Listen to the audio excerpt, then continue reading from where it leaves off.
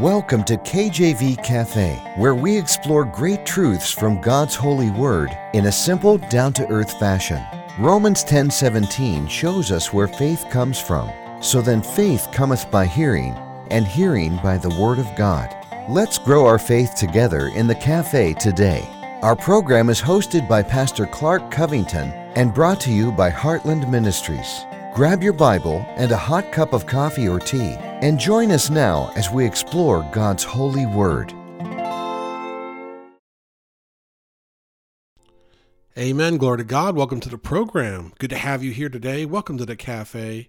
Hope you're having a wonderful day. Hope you're ready to dive into God's word and study it with me. I'm so thankful that you've taken the time to study God's word with me.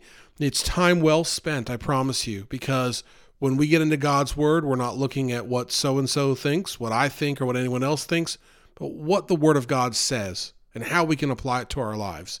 Comparing this scripture to other scriptures and making sure that only the truth is coming from it and not any kind of opinion. Amen. That's the kind of Bible study I like, and that's the kind of Bible study I teach. Amen. Today we're in the book of Proverbs, Proverbs chapter 14, verse 23. Proverbs 14, verse 23. I love the book of Proverbs. There's so much wisdom in there. It's called the book of wisdom, written by Solomon, the wisest man to ever live. You ask, how do I know that? Because Solomon asked God in prayer for wisdom above riches, above vengeance on his enemies, above anything else. King Solomon said, I need wisdom, and the Lord delivered in abundance. And he wrote these Proverbs. I'm so thankful that he wrote these Proverbs. And in here in Proverbs 14, we learn such a very valuable lesson. Proverbs 14:23, in all labor there is profit, but the talk of the lips tendeth only to penury. Now what's penury? That's extreme poverty or destitution. And let's start at the beginning of this. In all labor there is profit. You know, we have become as a society very spoiled. We live in an instant gratification type of world where we expect things right away, right now, at the tap of a cell phone screen. Amen. But on the other end of that, back in the old days, you had to work for everything. Amen. There was a time when cars weren't as prevalent. You'd have to walk places. I was going up a big hill somewhere, and I remember saying to my wife, we were in the car, I said, can you imagine people on horse and buggy, or people walking this? It would take them days. Amen. It took us minutes. And you realize how fortunate we are. But one byproduct of being fortunate is we become a little bit complacent. Amen. We become a little bit entitled, and we look for shortcuts. And I say we because I believe this is true of anyone living today, because we have been so spoiled. It's just incredible. Before, you'd grow your own vegetables and you'd eat them, or you'd go to the farmer's market and you'd buy it from someone that grew it locally. Now they're shipped in from who knows where. The seafood, they used to catch it in the ocean. Now they're catching it in the pool or the lake when they farm it. And by the way, that could be South America, Central America, may not be anywhere around here. And so what used to be a closed type of ecosystem where people were working and they were seeing the fruit of their labor directly, now is so different in this information economy. And here in Proverbs 14:23, it's more relevant today, I believe, than ever. In all labor, there is profit. You know, when we look at working, we need to look at working as a good thing. Amen. You know, the Bible tells us to work. How about 1 Timothy chapter 5, verse 8? But if any man provide not for his own, and specially for those of his own house, he hath denied the faith, and is worse than an infidel. Well, wow, we don't want to deny the faith. We don't want to be worse than an infidel, but that's what the Bible says. If we're not working, if we're not providing for our family, amen, that's awful in the eyes of God. He wants us to work, amen. And in all labor, there is profit. And we need to start associating hard work with profit. And I told a story to my family this evening as we went over this verse in our family prayer time. that I worked in high school behind an old-time soda counter, and it was kind of hard, especially scooping out those milkshakes, tight little space. But I learned, hey, I work and make some money. I was able to wait tables in college, and the harder I worked, the more I would refill the drinks, the more I would check on the customers, the quicker I'd bring the food. It seemed like the bigger tip that I would get. And I know this sounds so simple, but I learned at an early age in my teens that hard work paid off, and that the harder you worked, typically the better it paid off. Especially even in the job that I had there, they were giving the better shifts to those that worked hard, those that were reliable, those that showed up. Amen. And I can't even get into what's happening today, where people aren't even showing up to jobs they commit to, or they're playing one job against another, or they don't want to work at all, or whatever it is. And I know that some people have legitimate reasons for not being able to work, but we need to get back to the idea that there is profit in labor, and it doesn't have to be some grand thing. It can be very simple labor. I imagine the trash person that comes and gets the waste, they do quite well for themselves, especially if it's their own company. Amen. The plumbers, they do quite well for themselves. Amen. The auto mechanics, I know some auto mechanics that have made a very good living for themselves. And what do they all have in common? They work hard. And that's the same as the intellectual, the college professor, or the executive, or the person working at the bank, or even the person working in fast food now. The prices of the wages have gone up so much. If you play your cards right, you can make a good salary serving burgers, which never was before, but it is now. The point is, what all this has in common is this biblical truth: in all labor there is profit. But the talk of the lips tendeth only to penury. And penury, again, means extreme poverty. There is so much talk. People talk all the time about ideas they have, about things they want to do, things they'd like to accomplish. When I was younger and before I was married, I had a lot of time on my hands. I didn't realize how much time I had on my hands when I was single until I got married and had kids. And then I said, oh my goodness, I had all that time on my hands. I used to look at people with married with families as odd because they seem so busy. And now I get it.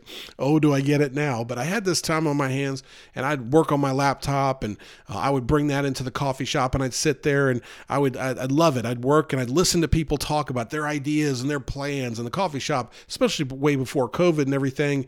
And when I was living in South Carolina, it was just a place where people would meet and talk, and they'd discuss their ideas, their plans. And there was so much talk. I'm guilty of it. I could see myself at the coffee shop or the restaurant or on a road trip saying, I'd like to do this, and I have plans for that. But in the talk, in the movement of the lips, it tendeth only to penury. If it's just talk, if it's not actual labor, if it is just words, then it's poverty. It's not going to lead to anything. At the end of the day, we need to get off our blessed behind and get to it, amen, and get to work. And God is telling us, don't be lazy. Now, I know you're saying this is a Bible study. Why are we talking about work, about plumbers and restaurants and coffee shops? Well, I'm going to get to that point right now. When we focus on labor when it comes to the ministry, we can take a page of what it means to labor, to work, because God expects his saints, those that have been saved by the blood of Christ, those that have believed on Jesus Christ as Lord and Savior. God expects those people to work really hard for him. Amen. The Bible calls us bondservant. Paul calls us bond slaves. Paul calls himself a prisoner of Christ. Amen. We are to work as slaves to the Lord, as a prisoner to the Lord. We are to be obedient. The Bible says that obedience is better than sacrifice. So better than making some big splash one time, just show up every day for work, wake up in the morning, say, Dear Lord, I love you. I repent of my sins. Please show them to me so I can work them out and not sin anymore. Amen.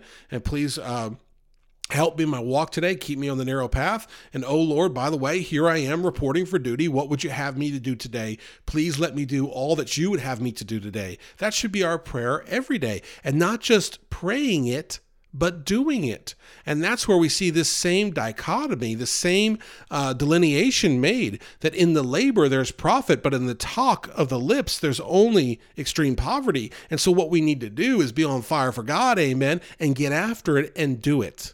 We need to be brave for God. Let me challenge you. If you have an idea, if you have something you want to do for the Lord, would you go to him in prayer and see if now's the time to do it? And maybe it's not, amen. But if it is, we need to take steps, take action steps.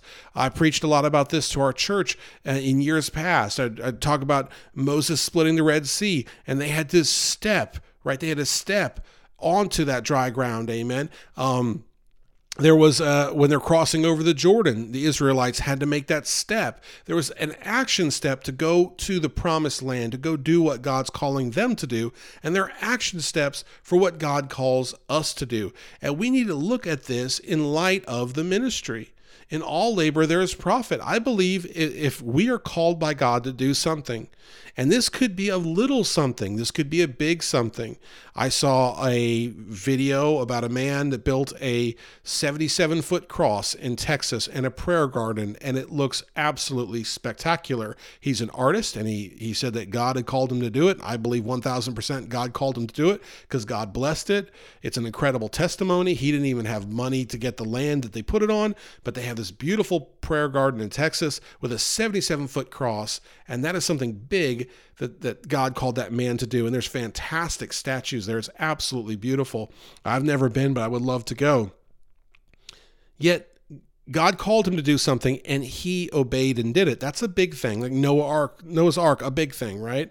But then there might be a little thing. Maybe God's calling us to go down to the laundromat with some tracts, and put them there on the table or hand them out to people. Maybe God's calling us to go ahead and carve out a prayer closet. And by the way, if the closet's full of junk, go ahead and get that to your local charity or sell it, whatever you're going to do with it, and make that your prayer closet. But maybe God's calling us to have a prayer closet and pray every single day. Oh, how the world needs prayer today.